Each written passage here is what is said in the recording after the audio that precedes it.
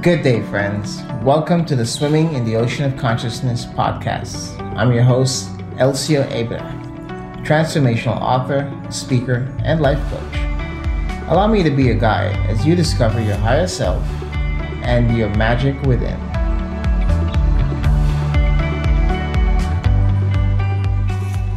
Good day, friends, and welcome to Swimming in the Ocean of Consciousness podcast with Elcio Abraham. Thank you so much for joining us and welcome back. Today's episode is a returning episode with Suzanna Quintana and myself discussing emotional abuse and surviving a narcissistic relationship.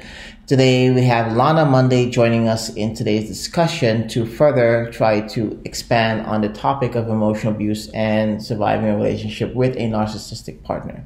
Please do enjoy and thank you so much for joining us.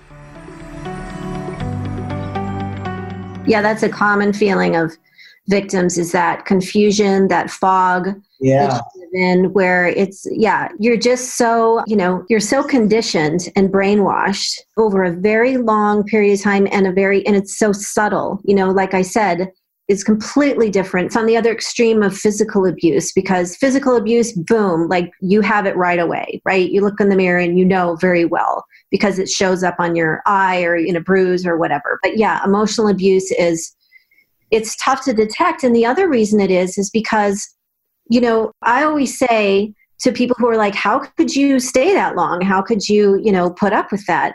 But if my ex had shown up on the first date and revealed who he was, right? And said, this is what I'm going to do to you over the course of the next 16 years, right? Yeah. I would never have given him a second date. But they know exactly how to give you everything that you're looking for. So how could any normal person distinguish between that and somebody who's a narcissist? It's very difficult unless you've been there and you know what a narcissist looks like and how they act, right? Like I can spot a narcissist from 10 miles away nowadays. But if you're not familiar with a narcissist, then you just feel like you hit the jackpot. And then the reason that we stay is because, for example, in my case, is that you fall in love with somebody, you trust somebody, you have children with somebody, you're building a life with somebody. So when things start to happen and things start to break down, or like lies are happening, or there's little red flags here and there, or you have reason to not believe them anymore, or maybe trust issues come up, you already have such a trust and love established. It's not like this is just a stranger, right? So you're more apt to just, give them the benefit of the doubt, right? And the problem is that goes on for so long until finally it just becomes so horrible. And this is what happens with all narcissists because they can't sustain this, right? So the abuse just continues to get worse and worse and worse. And do you think that's the same then in hindsight of someone that has survived a divorce from a narcissistic person and is now trying to establish a separate new life, but at some point, as you said, there's some sort of trust to the time commitment to the previous relationship. How is it easy or difficult for someone leaving a narcissistic abuse to have that support system in place? Like the services you offer will allow someone to be able to have someone that they have had experience and been through that experience to use as a balance to help guide them through such an exit, let's say, from that type of control. But someone that does not have someone like you that is experiencing such an early stage of leaving a narcissistic relationship, the will to go back or the will to bend to their ways, even while being out of the divorce. Yes. Well, it's a fact. A woman goes back to her abuser an average of 7 times. I know exactly why that is. That's because in the beginning stages of leaving, we're still so emotionally devastated because of that attachment. We're tempted, and because there's not enough access to support by people who know what narcissists do. So it's very tempting. And I went back to my abuser once. And it was just worse after that when I went back. I think I lasted 6 months before I left, finally, for good. But it's understandable because we're in these very lonely places because we're still in the mindset of nobody's going to love me. I'm never going to find anybody again. And narcissists are probably trying to hoover you, which is named after the Hoover vacuum because they're trying to suck you back in, right? Which makes it very difficult. So the process of fully moving on and getting away from that attachment is The reason it's so difficult is because there's just not enough awareness out there. I went through 3 therapists who had no idea. I mean, these are people with master's degrees, right? And though they know what narcissistic personality disorder is, these 3 therapists that I went through, I was re-traumatized all over again, because narcissists are very good at convincing therapists who don't know how they're working, right? So it all became about me again in that. So it's difficult to find somebody who understands, again, when you're reaching out to, friends and family that are around you. So many will be, of that opinion, like, you just need to get over it. Why can't you just move on? So because of that, we're re-traumatized all over again, right? So finding somebody who, like I said, anybody who has had an experience with a narcissist, we're all on the same road. I just happened to be farther down the road. And when I was back in the darkness, I reached out to women who were ahead of me, because the most important thing is that we need to understand of what the illusion was, right? Because the reason that we want to go back is because we think, oh, I loved him and he still loves me, or whatever, and not recognizing that that was all an illusion, that you may have definitely you felt love, a victim feels love, but understanding that that love was not based on reality. That love was based on somebody who is presenting a facade to you, right? That's the facade that you love. So the crucial step in full recovery from a narcissist is recognizing the illusion of it all, recognizing that a narcissist never loved you. Any abuser does so to keep you on purpose. It's not out of love. It's abuse disguised as love. And the tactics that they use, if you were to compare that to an emotionally healthy person, you can see night and day how that's totally different. With the person who's emotionally healthy and who is not an abuser, they still make mistakes, but they will rectify those mistakes.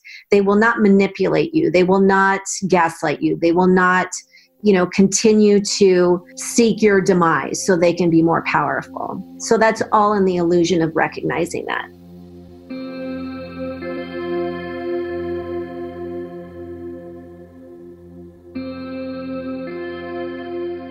I would like to take a brief moment for a guided meditation.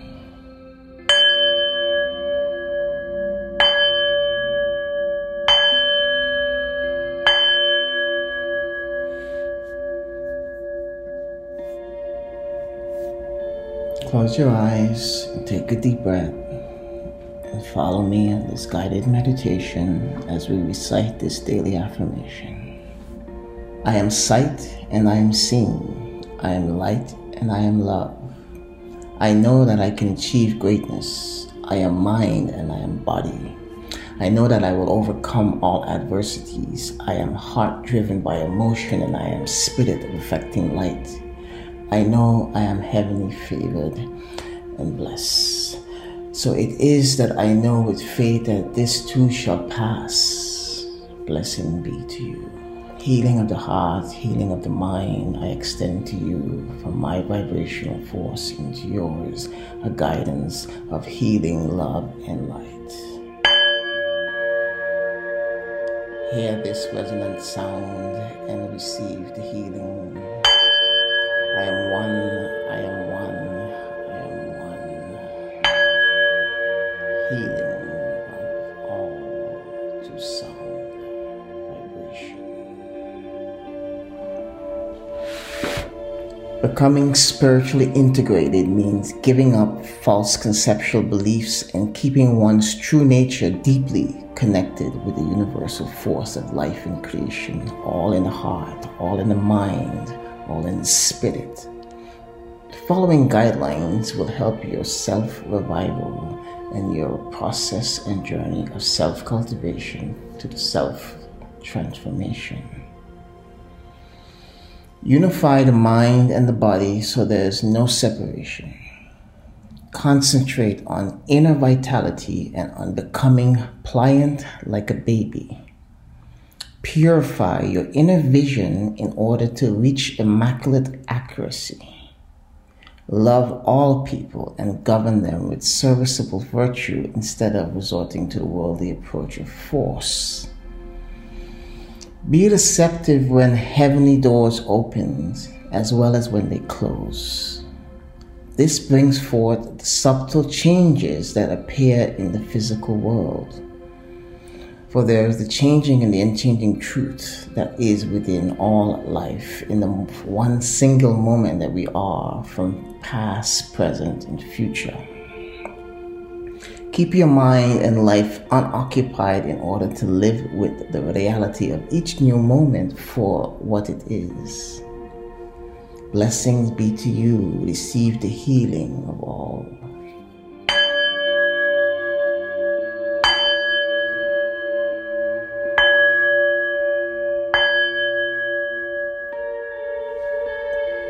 Blessings be to you. Receive the healing through the sound of resonance.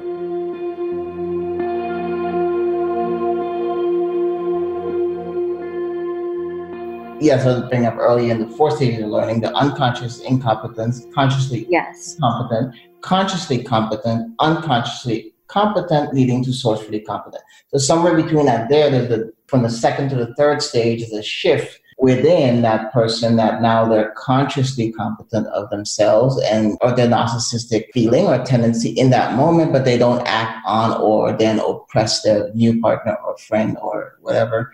They learn how to then reel it in and change the narrative versus someone that is on the other spectrum then will be willingness to go in it on an unconscious state and just press more into it. Yes. And victims get into trouble, and I got into trouble myself early on because we're not recognizing that illusion and we're still buying into it. For example, in a divorce, you'll still think, oh, he would never hurt me. He would never do this. He would never do that. Even though we're getting a divorce, he's not going to purposely, and understanding that absolutely they will. A narcissist will take you down. He will punish you. He will do whatever he takes to win, even if it means your life. And the same, what's equally important is not having any illusion if you're trying to parent with a narcissist, is because I made that mistake in the very beginning of thinking, well, what kind of father would hurt his own children, right? He would never do that. He loves his kids, and I would make these excuses. And in the meantime, he was doing exactly that because that's what narcissists do, because they don't care about anybody but themselves, and kids just become collateral damage. Yeah. So that illusion is really, really important if you want to not only save yourself, but save your kids. Oh, very true. And I think this is something I'll bring up that someone we both know has mentioned on her show, Chris Godinez. When I got into trying to understand a relationship with someone coming out of a narcissistic marriage, I found Chris Godinez's podcast and her YouTube stuff. And one of the things she also mentioned to me that, well, not to me directly, but it brought up that caught my attention was sometimes the victim of these narcissistic abusive situations finds it difficult to sustain or endure independence and slide back into that control, or they maintain freedom from their narcissistic person, but then in turn becomes a narcissist and starts to portray or reflect what was programmed onto them, onto new people into their lives, sometimes consciously and sometimes they do it unconsciously. Right. Is that common though, where a victim becomes a narcissist and not know it? I don't think it's common, at least nobody, none of the women I've ever worked with or talked to. I think we try. And what I mean by that is that we've been so damaged that, and I did this myself, that we try to become like them. We try to do what they did to us, to exact revenge or just to get them back or to make them feel what we felt. Those are typically unsuccessful because narcissists need, the reason that they chose us is because we're empaths and we're compassionate and we're, good people. So the chance of us turning into them is not common. That's what's called reactionary abuse, meaning that there's the abuse and then there's the reactionary abuse. For example, in physically violent incidences, let's say the police are called because there's a physical incident of a man is aggressive or is physical with a woman, and in her defense, she hits back or she, retaliates in some way. So Yes. that's reactionary abuse, which means that that abuse would not have happened if the initial abuse would not have happened, if that makes sense. Yes, totally. And then that's like that talking about earlier when I was trying to connect it. You just said, our cells dies daily, and we have to kind of learn how to face those emotions. And this Yes. notion of consciousness and those stages of competencies that we can connect to or go through between emotional abuse and physical abuse, mental abuse, different, but yet they're all happening to facets of us, like different parts of who we are consciously, or that we lend our consciousness to, are being abused in different scales or different gradients. And we now somehow have to put this all together. And that's something where I think a victim gets lost in, overwhelmed with. Yes, absolutely. And this reacting back, that's what a lot of victims will do. I did it myself. I hear it from, I would say that most victims do it, is that when I was in the relationship, I would react to how I was being treated, especially when you start feeling crazy and you're losing control, and you know what I mean? Yes. And so I remember, I would yell back. I would get into these big shouting matches. Well, it was just basically me just like, yelling my frustrations and whatever else. And I remember thinking, I don't know who this person is I've turned into, right? I'm not this screaming lunatic of a woman. And yet I had been pushed so far into a corner that I literally had no other way of reacting than to just come out with my claws bared, right? To protect myself. So that's the difference between abuse and reactionary abuse. And also another tactic narcissists use is they'll call you the narcissist, or they'll call you the bully. I've heard that. Yes. Yeah, I've heard that. That is another part of the crazy making, is because I remember I would go to my ex to sort of talk to him about something that he did that hurt me. But before I even got a sentence out of my mouth, he was telling me that I was bullying him.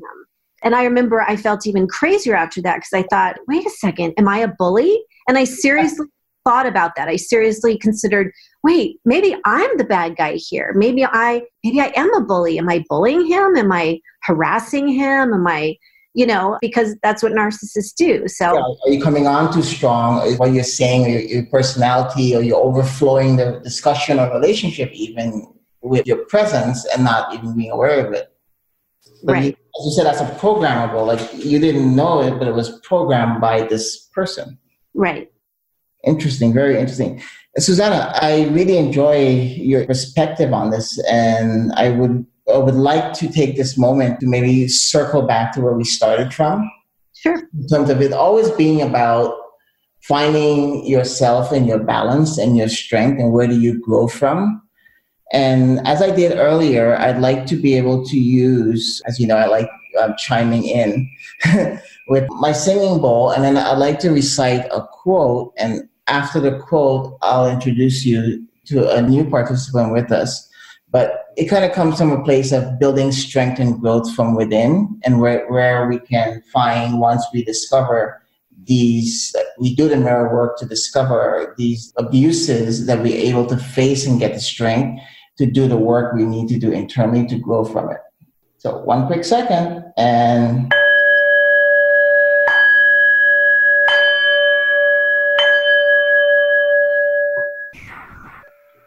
strength and growth comes only through continuous effort and struggle. Patience, persistence, perspiration makes an unbeatable combination for success. Think twice before you speak, because your words and influence will plant the seed of either success or failure in the mind of another.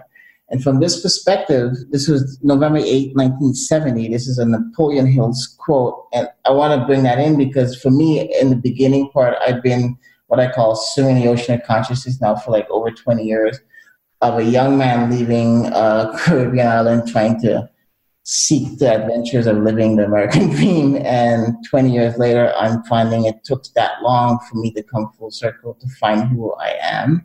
But in my beginning, sailing into that discovery from the ego state into the self-awareness, Napoleon Hill and his works were something that was great in guiding me to discover the strength I had inside to face anything that I was facing. A lot of what you talk about when you talk about narcissism and the sort of emotional and mental abuse that happens and how a person has to find themselves from that, I kind of want to explore where it's all about self-transformation and the work we do within and how we can grow together from the different aspects of where our strengths are and how we can bring that in to help others. So from that, I'd like to introduce you to Alana Monday. Hello. Alana. How are you guys doing? Very good. Good. I know I'm a little late to the ball game. Apologies for that. No, we'll keep it moving forward. That's why I started with my Napoleon Hill quote, because I was speaking to Suzanna and letting her know a little bit about you and that you work with Napoleon Hill Foundation, and you and I spoke about stuff. But Suzanna is an author and a life coach. She's also a survivor of a narcissistic marriage, and we were just kind of discussing that aspect of it. So Suzanna, I'd like to take this moment once again to just maybe have you quickly introduce yourself and your book to Alana, and then Alana will introduce herself to you. We can kind of just pull each other into a conversation. Sure. Hi, Lana. Hi. Yes, I'm a writer and a speaker and the best-selling author of You're Still That Girl, Get Over Your Abusive Ex for Good, specifically your narcissistic ex. And I am an abuser survivor at the hands of a diagnosed narcissist. So now I work with women and coach women who are in the recovery and healing process after experiencing narcissistic abuse. Very good. Nice to meet you. Nice to meet you too. All right. Well, my name's Lana Monday, and I am a communications professor. I teach a lot of visual communications as well as speech. And aside from that, I do a lot of work, as stated, with the Napoleon Hill Foundation. I think it's one of the most wonderful foundations in terms of creating positive mental attitude and really taking a look at what your purpose is. You know, the works in Napoleon Hill date back into the 1920s, and it just amazes me that all those books that he penned, you know, they're just as popular now than they ever have been. Yeah. That totally says something about the mindset of people now, especially now with the move toward wellness and self-care and, you know, all those different types of things. No, I think it's very true. And I think, you know, that was my interest in asking both of you to join me to swim in the ocean of consciousness, because I have done individual podcast interview with you both one-on-one. And I felt that I sort of had the ability to make a very natural connection with you both individually. And I wanted to bring us together because I think the three of us together maybe would be able to bring conversation to a different level that would be helpful to anyone listening in an inspirational, motivational aspect. And as you mentioned, Alana, I draw a lot still from many small elements of Napoleon's teachings, and a lot of the work I have been in discussion of personally trying to do with Lana is about using the media digital that she specializes in trying to take Swim in the Ocean of Consciousness to some sort of next level together that it could help reach other people. And in meeting Suzanna and her journey, I just feel it is such a nice crossroads where I can introduce Suzanna to Lana, just in case maybe there is a crossing where Alana can be of assistance to Suzanna in launching of her book and getting this to another level and her really reaching many more people, Alana, because I was telling her that earlier that I feel I was unaware as an adult of this narcissist persona type and how it was connected, and I didn't know it. And then when I was dating someone that had divorced from this and spent 25 years with a malignant narcissist, which is even worse than a narcissist because they're a bit sadistic. These were all new things to me, and I felt so, pardon me, but stupid, because I'm like, wait, then this is kind of a joke, right? It doesn't really exist. No, it's kind of like when I told you, like, you're like, I can't fathom this happening to me. I would not be able to consent to it. And that was like, wow, you know. And so I had that factor, and then the more I understand it, I was like, no, this is real.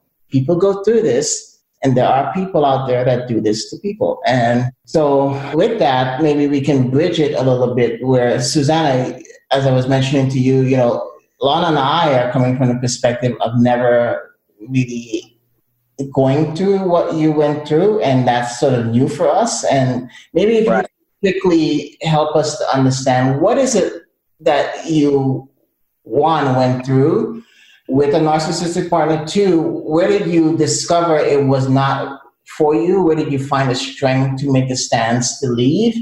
And in leaving, how easy was it for you to slide back into? As you mentioned, you went back to your abuser and then you finally left for good. But when leaving for good, something happened where you gained an inner personal, mental, emotional, solid strength to be willing to put your experience into words to guide and help others to grow in such a capacity. And strength and growth comes only through continuous effort and struggle. And that's a Napoleon Hill quote, because patience, persistence, and makes a unbeatable combination for success. And what that means is the success of your health, your wealth, your being, your yourself. But for us, as anyone else that does not know what a narcissist abuse or what a narcissist does to someone that is loving and kind, as you mentioned, and please help Lana to understand that when you were speaking of how you were such an accomplished, successful person prior to the relationship.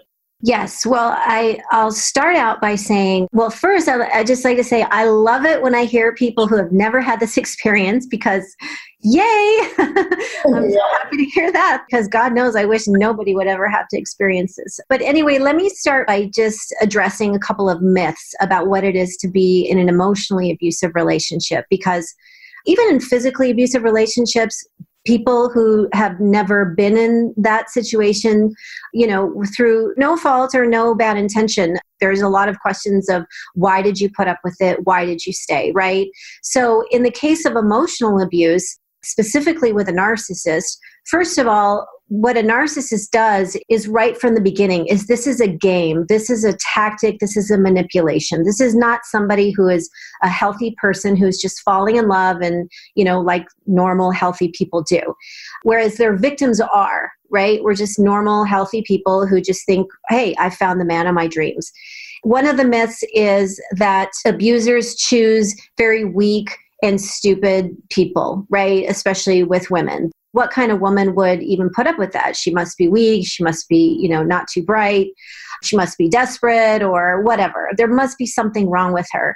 So that's the first myth, is because abusers do not, specifically narcissists, they do not show you who they are when you meet them. So when I met my ex, who wasn't diagnosed as a narcissist until the very end of our marriage, when I met him, he was the man of my dreams. I had a college degree. I was very smart. I felt like I was a very strong person. I was very creative. I had been a business owner. I was a mother of a young son. So I was just a normal person who, once I met him, just fell head over heels with him. Now, there are certain aspects to victims that, that obviously get us entangled and keep us there. So, and that's part of the work we do when we're recovering from those relationships, is because we have to really get in deep and understand, okay, why did I not, at those first red flags, like, why did I not see this for what it was? But in the beginning, everything was, like I was telling Elsie at the beginning, is that, when I met him, he presented himself as everything I was looking for in a man, right? And this continued for the first few years. And what narcissists do is called love bombing. And in the beginning, and the reason that they do that is because their mask is eventually going to fall off. And so they want you, a hook, line, and sinker in so deep when it does that you're already in, right? As years were passing and I was already invested, I was already in love, I trusted him, I had children with him and planning a future with him, everything is intertwined, right? Like I gave him everything of myself. So over the years, as things started happening, why would I all of a sudden just say, okay, I'm not putting up with this, I'm leaving tomorrow, right? Nobody's going to do that. And actually, society would say, why didn't you stay longer? Why didn't you try, right? Why didn't you try harder? Marriage is not easy. So that's one of the myths among many of what it is to be a victim of narcissists. The other thing is that, and this is why I found myself in this relationship, one of the reasons is because I was one of those people that believed everybody is inherently good.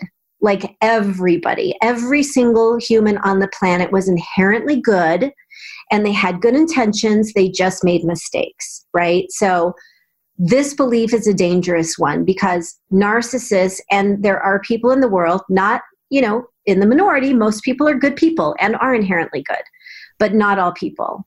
Yeah. And narcissists are people who do not love, and they specifically abuse for the purposes of feeling empowered themselves, what's called supply, getting their supply from their victims. So that was a hard realization for me to come to, is because I had always given him the benefit of the doubt. So when he would lie, or when I thought he was cheating, or all of these things, or when he would be disrespectful to me or anything like that, I thought, okay, he just made a mistake, right? So I'm going to give him the benefit of the doubt. Well, I did this for 16 years until it got so bad.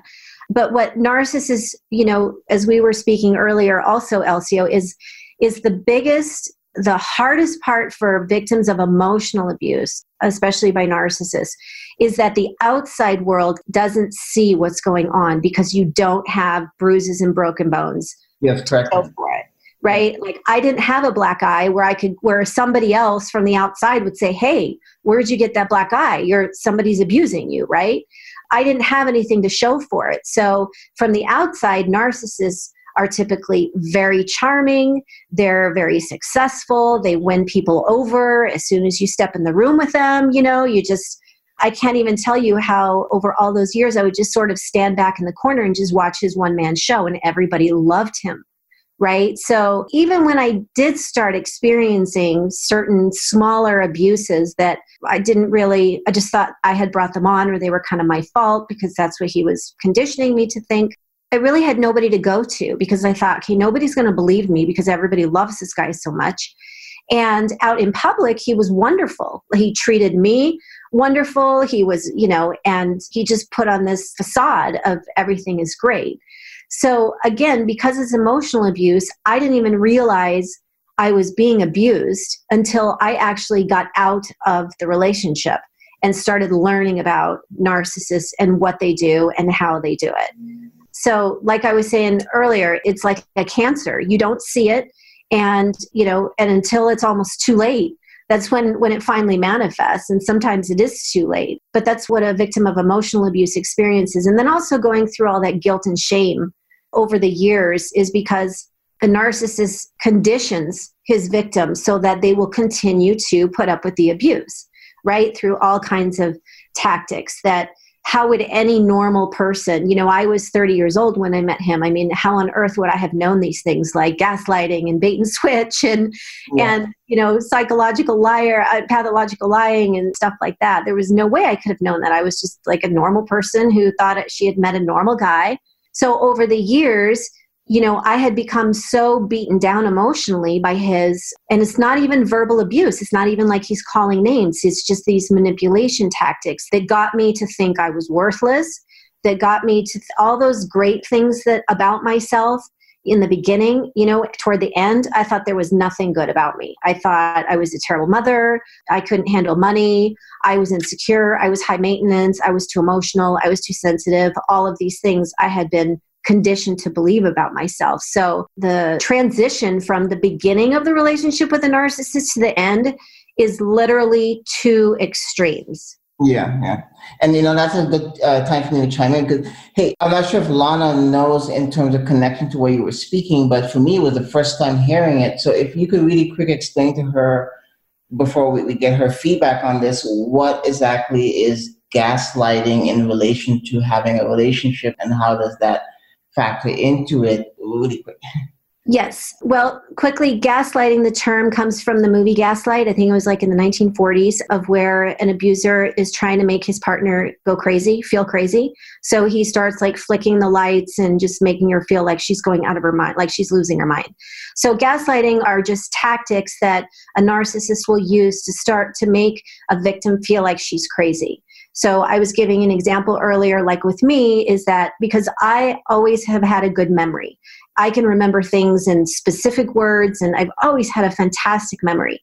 So over the years, he would say something, for example, and I'd go back and say, oh, remember when you said that? And he'd be like, I don't know what you're talking about. You're going crazy because I never said that. Or memories I would have of us together and things that we would do. And let's say 5 years later, something would come up and I'd say, oh, remember that time when, we did this, that, and the other. And again, he would turn it on its head and say things like, I don't know what you're talking about. That must have been somebody else, or, so over time, all these, and they're just little tiny incidences, like you wouldn't even give any credit to, like very small little conversations that don't even matter, right?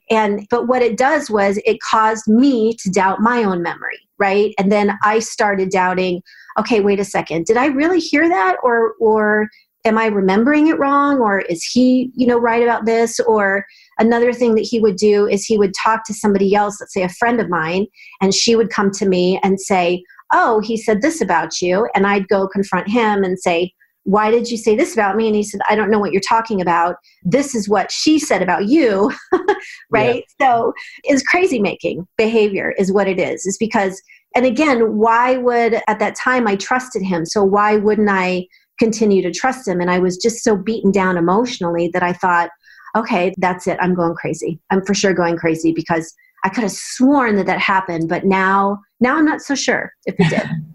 Yeah. And hey, Suzanna, so let me use this opportunity to draw us all into the ocean of consciousness because it leads right back to a work that Lana and I do and why I chose to introduce with that Napoleon quote, because I think in the work that you're doing right now with helping other women that go through this or are going through it, and what I'm trying to do here is draw into those that are not aware of and try to bring light to the situation that this is going on, there's emotional abuse, and sometimes this emotional becomes physical, mental, and it has extreme effects on not just the women, but the children and the raising of their children. And in the positive work that Lana and I have been discussing doing in media and podcasting and video, in trying to bring not just health and wellness from a fitness perspective, but also from a life coaching perspective, and my interest in the work she's doing with the Napoleon Hill Foundation is in trying to find in these modern times right now how, let's say, what her and I are doing can connect to what the work you're doing and how the three of us maybe can triangulate to come together to bring the necessity for this topic to be discussed openly, where people that are going through this in private can gain inspiration and motivation and strength to make decisions as you have made to free yourself from such a situation. And before Lana chimes in, I'd like to read this really quick. It says, you do not have to fear defeat if you believe it may reveal powers that you didn't know you possessed. So whatever you've been through, whatever you're going through, you don't have to have complete failure of I'm not worthy of myself to rise from this, because that very difficult thing that you're facing was necessary to help you to know how deeply you're strong to be able to rise as a woman, as a mother, to protect your son and to be able to strive from there. And that's a Napoleon Hill quote. Yes. Lana, the floor is yours. Okay. Well, just a couple of things I think that are interconnecting here. Your emotions are really your mindset, right? Yes. And that's one of the things that Napoleon Hill talks about over and over and over is your mindset. And, it's funny, a lot of us will sit down and we'll pray and we'll ask, God, please make me stronger. Please help me to endure and get through this. But what we forget is sometimes the process of making us stronger, it actually hurts in the temporary to make us grow and be stronger in the long term. And I would imagine, coming from that scenario that you talked about, that you have to go through an awful lot till you finally garner enough strength to say, okay, I have to do something myself. Yes. Yeah. Yes, absolutely. That's the key to the healing, to fully emotionally detaching in the long run, is you have to go through it.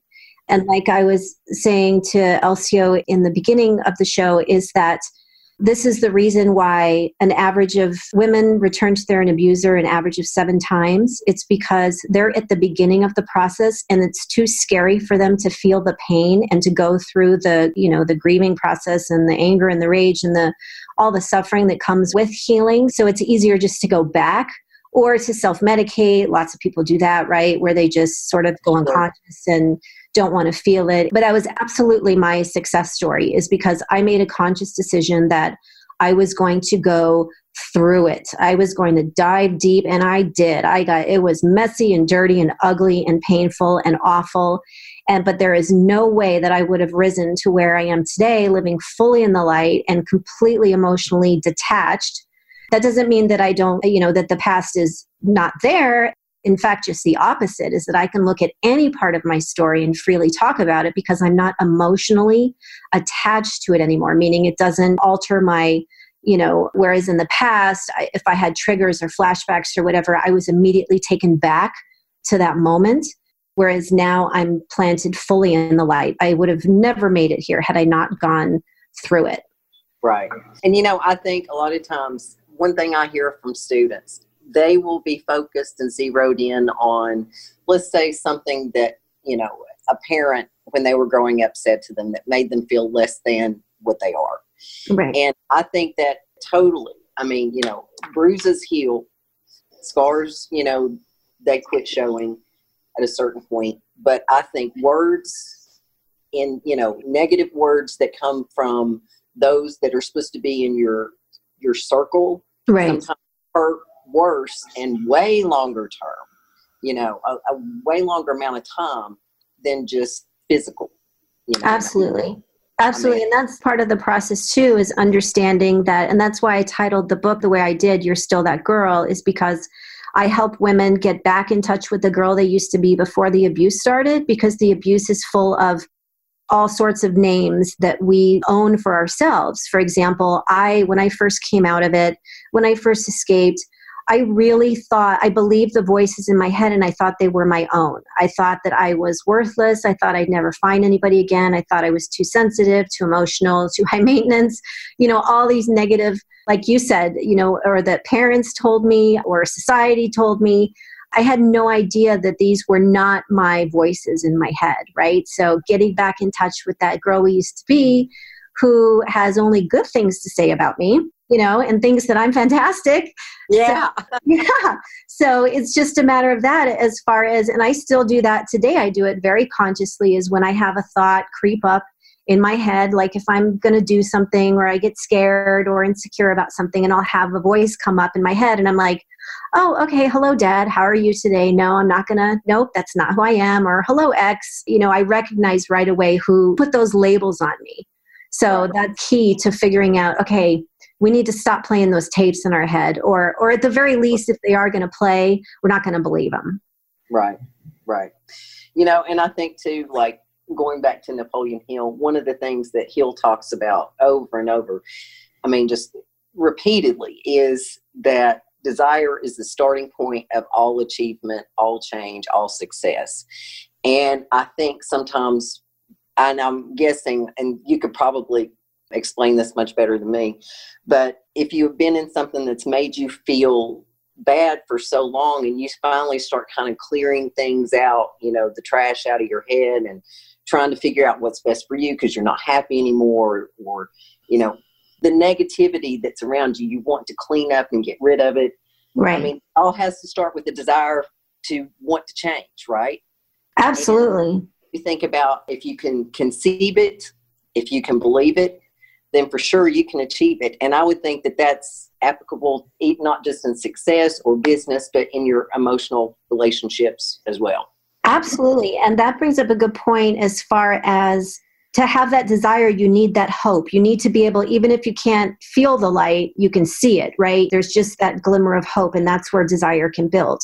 But if you're in, and this is what victims go through in the beginning, is that you don't have any hope, right? So how can there be desire? I remember at the end where I was actually making a conscious decision at the end, after we had been through 3 therapists who all absolutely loved my ex, and I was re-traumatized all over again, that I remember making the decision that, okay, this is the way it is. My life's never going to get any better, and I just need to suck it up and put up with it.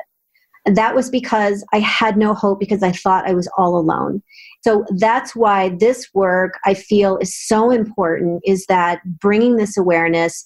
What I've always said is that, all of us victims are on the same road. Some of us are just farther along. So what I do is provide that light and that hope and that possibility, right? So that desire can manifest. Because once I connected with women who were farther along the journey and I could see their stories, as far as success stories, as far as living without abuse and living their own life and living the life they'd always dreamed of, then that's when my desire manifested for me, is because I thought, okay, there's the hope. Now I have the desire, and that's how I'm going to make it happen. Right. And I would imagine too, they say that the workshop of the mind is your imagination. And I'm sure that you spent a lot of time when you were going through this internalizing, how am I going to do this? What do I need to do? What are the pieces I need to be able to get where I want to be and not in this relationship? Yeah, there were no moments of like, how do I get out of this, as far as like an active plan that was someday going to be put in place, because what victims of emotional abuse, what we feel while we're in it is that it's all our fault. It's not like we have to leave anything because it's our fault. So we would just be taking it somewhere else. Like, we feel lucky that our partner's putting up with this. Putting up with us. But at the same time, I will say that looking back, and I got my PhD now in hindsight, right? But looking back and being really, really honest, there were those moments when I would find myself, like, I love to take road trips by myself because I could get away and listen to music and just be free of him, that I would envision scenarios, that I was living this life that I always dreamed of and whatever. And so, yeah, there were those secret longings that I would have. Right. So I'd like to interject and to tie us a little together with Lana. You and I last discussion in Swimming in the Ocean of Consciousness, you said you wanted to talk a little bit with me about persistence, and right. And I kept that in mind, and so I really love where this is going, because this was my intention, Suzanna. I really am feeling strongly with the work you're doing. And I'm grateful for the strength you have from the experience you've survived to be able to share it in such a way, because I think a lot of Lana and I's strength in the work we do can come together and guide and help. And maybe from this, we can create a way that can help others to each of our strengths. And I'd like to be able to interject really quick to read this, and then I'll let you guys kind of chime back in and take it from there. But it says, how to develop persistence. And when I saw it, I thought of Lana's last question to me. And in reflection to what you were just discussing and sharing with us so deeply, that is persistence of the soul, of the mind, and of that definite purpose of your soul and your will to overcome his manipulation of what he thought he had programmed you to be for 16 years, for you to wake up one day and decide. It probably wasn't even one day, but talking about you coming to a definite purpose that this was not for me. And so from a definite purpose backed by a burning desire for its fulfillment, and the fulfillment is not to be longer under that control, but for this soul that I am to be free, to be mindful, to be free, to be loving. And that fulfillment is a definite plan expressed in a continuous action. That action is my desire to separate myself from that, to find freedom. And from that freedom, you've come so far to give it strength that I'm going to help others. I'm going to reach forward. And that a mind closed tightly against negative and discouraging influences, which is this narcissistic type, you've separated from that to a definite purpose, to a definite plan, bringing in close tightness. But you built from that a friendly alliance, which is what I'm trying to bring here with you, myself and Lana, and you, with one or more persons who will encourage one to follow to both plan and purpose. And that permanent purpose is freedom, love, joy, and self-success in both personal and professional life, but one that is healthy and not in such a darkness that you've experienced. And that is from Napoleon Hill. And I wanted to bring that in because, Lana, how can we help reflect of what persistence is to what Suzanna survived and what she's now sharing with us in such a deep way that she's expressly survived it to the point she can be of assistance to others. And as she mentioned, she's met others further along the road as she has in this experience, but she can look back and see those struggling just coming out of her, those still lost in it, and maybe have a way of reaching into it. And I think I look at what you're doing with the Napoleon Hill podcast and the message that was just read there with How to Develop Persistence from Napoleon Hill, and how your personal work that you do can help people like Suzanna and help others out there that are coming through. But I more so pointing at the work that Suzanna is doing from a life coach and with her book to be able to help others in your digital work media. And then also the message that we represent with the Hill Foundation and his teachings. Right. And I think two key components, the way that you're positioning this that I would pull from, which again are directly, Napoleon Hill related, is you're talking basically about a mastermind group. Yes. You come together for a common purpose that's a, positive attitude, right? It's to help improve. It's to help better. And the other thing is, in looking at when you go back and you want to try and help people, and help them benefit from your experiences to help them improve themselves or to be stronger and help guide them. To me, that's the pure definition of going the extra mile. Yeah, it's very true. So I think it's definitely a good path. Yeah, no, and Suzanna, I'm not sure how familiar you are with Napoleon Hill, but that was my intention in asking both of you to join me to swim in the ocean of consciousness, because I knew how deeply I swam with both of you individually.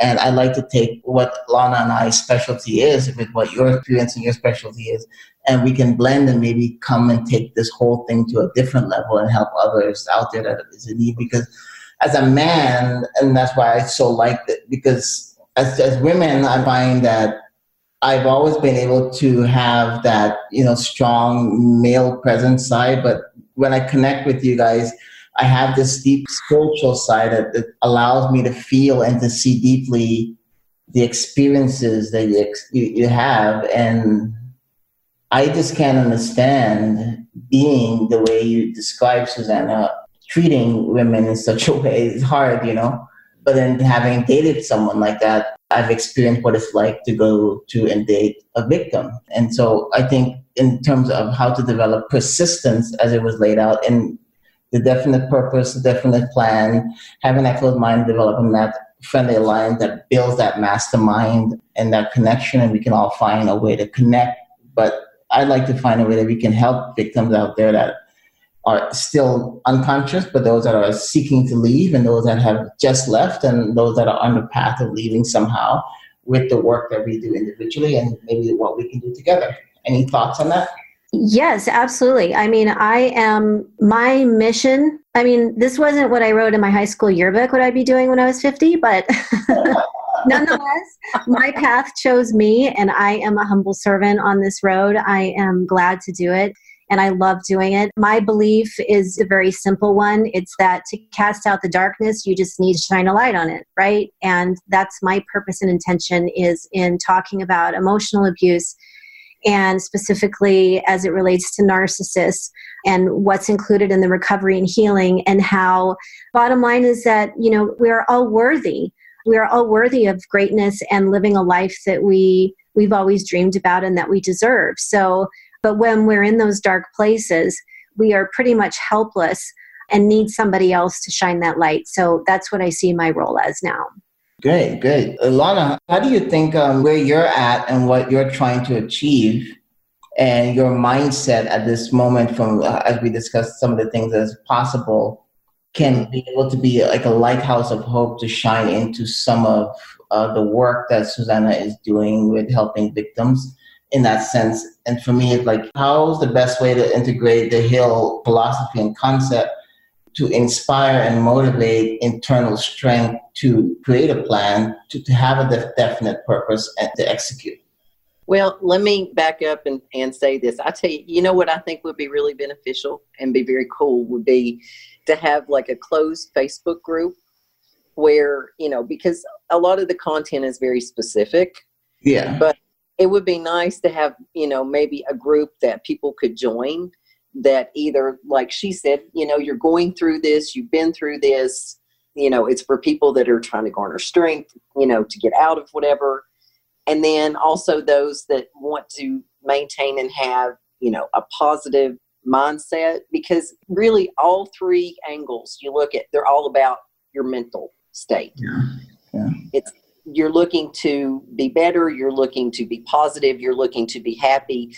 And all three of us are looking to share that with other people.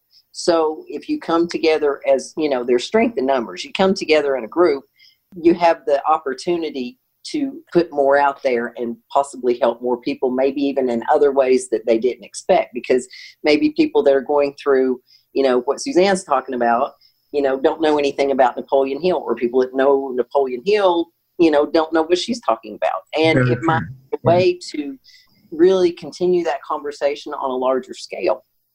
Suzanna, would you be open to whether it be a follow-up, like a video podcast, sort of a webinar that we can maybe connect to Facebook as an introduction, just build momentum around us having open discussions? Because what I love most is the ability to just swim in the ocean and have any type of conversation about any type of subject.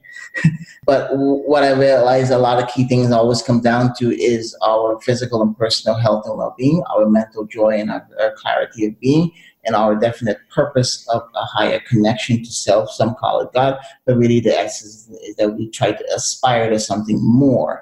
What's really saddening is when life has to give us the experiences that you've had, and when that has to come from someone that you love. And when you love so wholly for so long that it took so much strength to then free yourself from that, to come and recognize that you are worthy of so much more.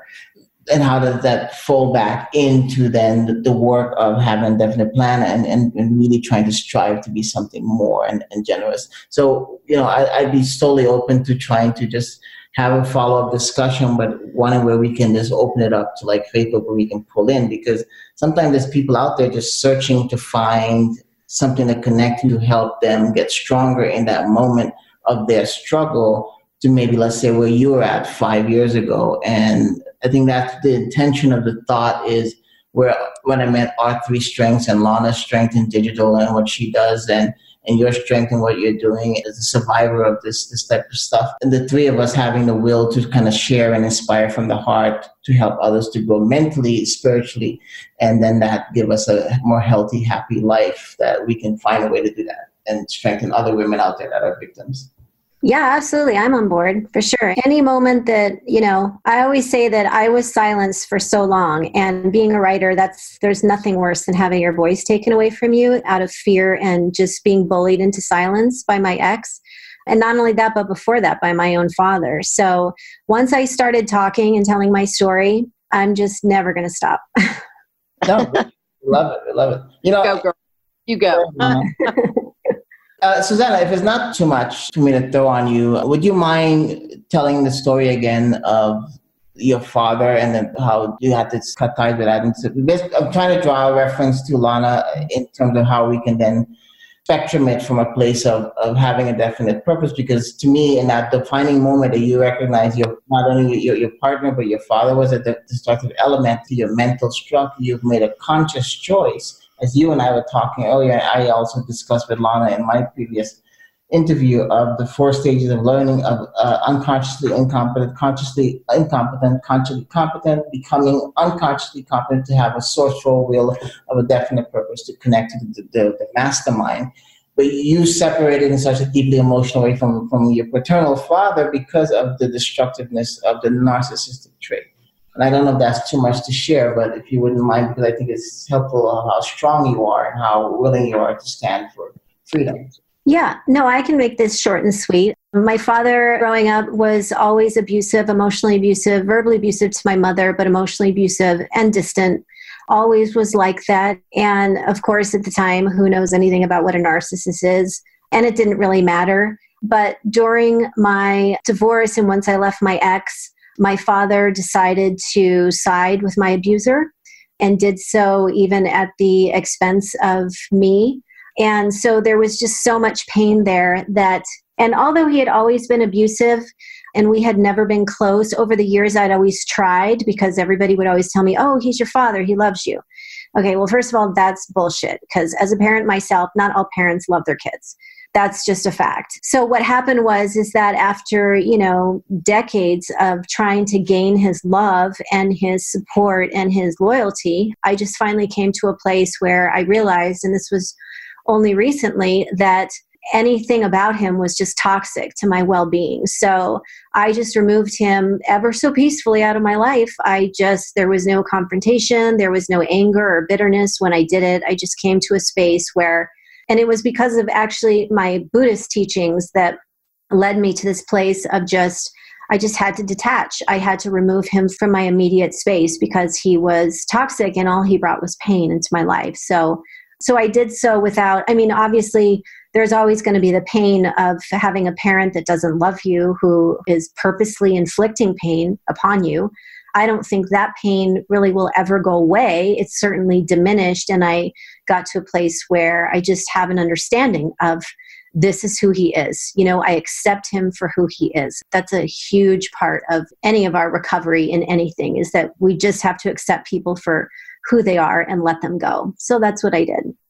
Very, very interesting and deep. I think, it just takes the inner strength to choose your personal moment of health and wellness over what is conditioned. And that's the difficult moment. Yes. Yes, of course, because we're trained that, as kids that, hey, that's your parent, right? You just don't do those things. Obviously, there are abusive parents. And, just because somebody has a baby doesn't automatically make them a good person, unfortunately. So, you just don't turn into a great person. So with my father, it was, like I said, it was much more painful than my ex or any other relationship ever was, because it's my own father. But it is what it is, and that's who he is. And I just had to accept that that's how he's always going to be. And I am a great parent to my 3 sons, and I know what love looks like for your children. And so my father did not have that for me or my brother. So it was just in my best interest to let him go. Yeah, very true. And, I'll try to bring this in then. It takes patience, persistence, and perspiration make an unbeatable combination for any types of success in life, health, wealth, or being. Because the persistence is to the character of man as carbon is to steel. And that is the strength that it takes for you to make the decision you did from inside, from a mental, spiritual place, to bring it from an emotional decision that it couldn't be about anyone else but your own self and your own health and meaning. When you reach that place, that's true maturity of not just your physical being, but your spiritual. And you made a strong choice, and you made the right choice, I think. And because now you're inspiring so many other people that are in an abusive situation. And unfortunately, there are kids that are in an abusive situation because of narcissistic parents, and they don't get to make that free choice to have free life or not. And I think what you've experienced and what you're able to extract from that to share with others to inspire them to find a balance of self, I think, and that's where I'm so happy to draw the connection between the 3 of us to swim in the ocean of consciousness, to share that with others, that we can find a way to help pull others stronger, that they can go from our experiences individually and what we bring together. Yes. Well said. Thanks, Mama.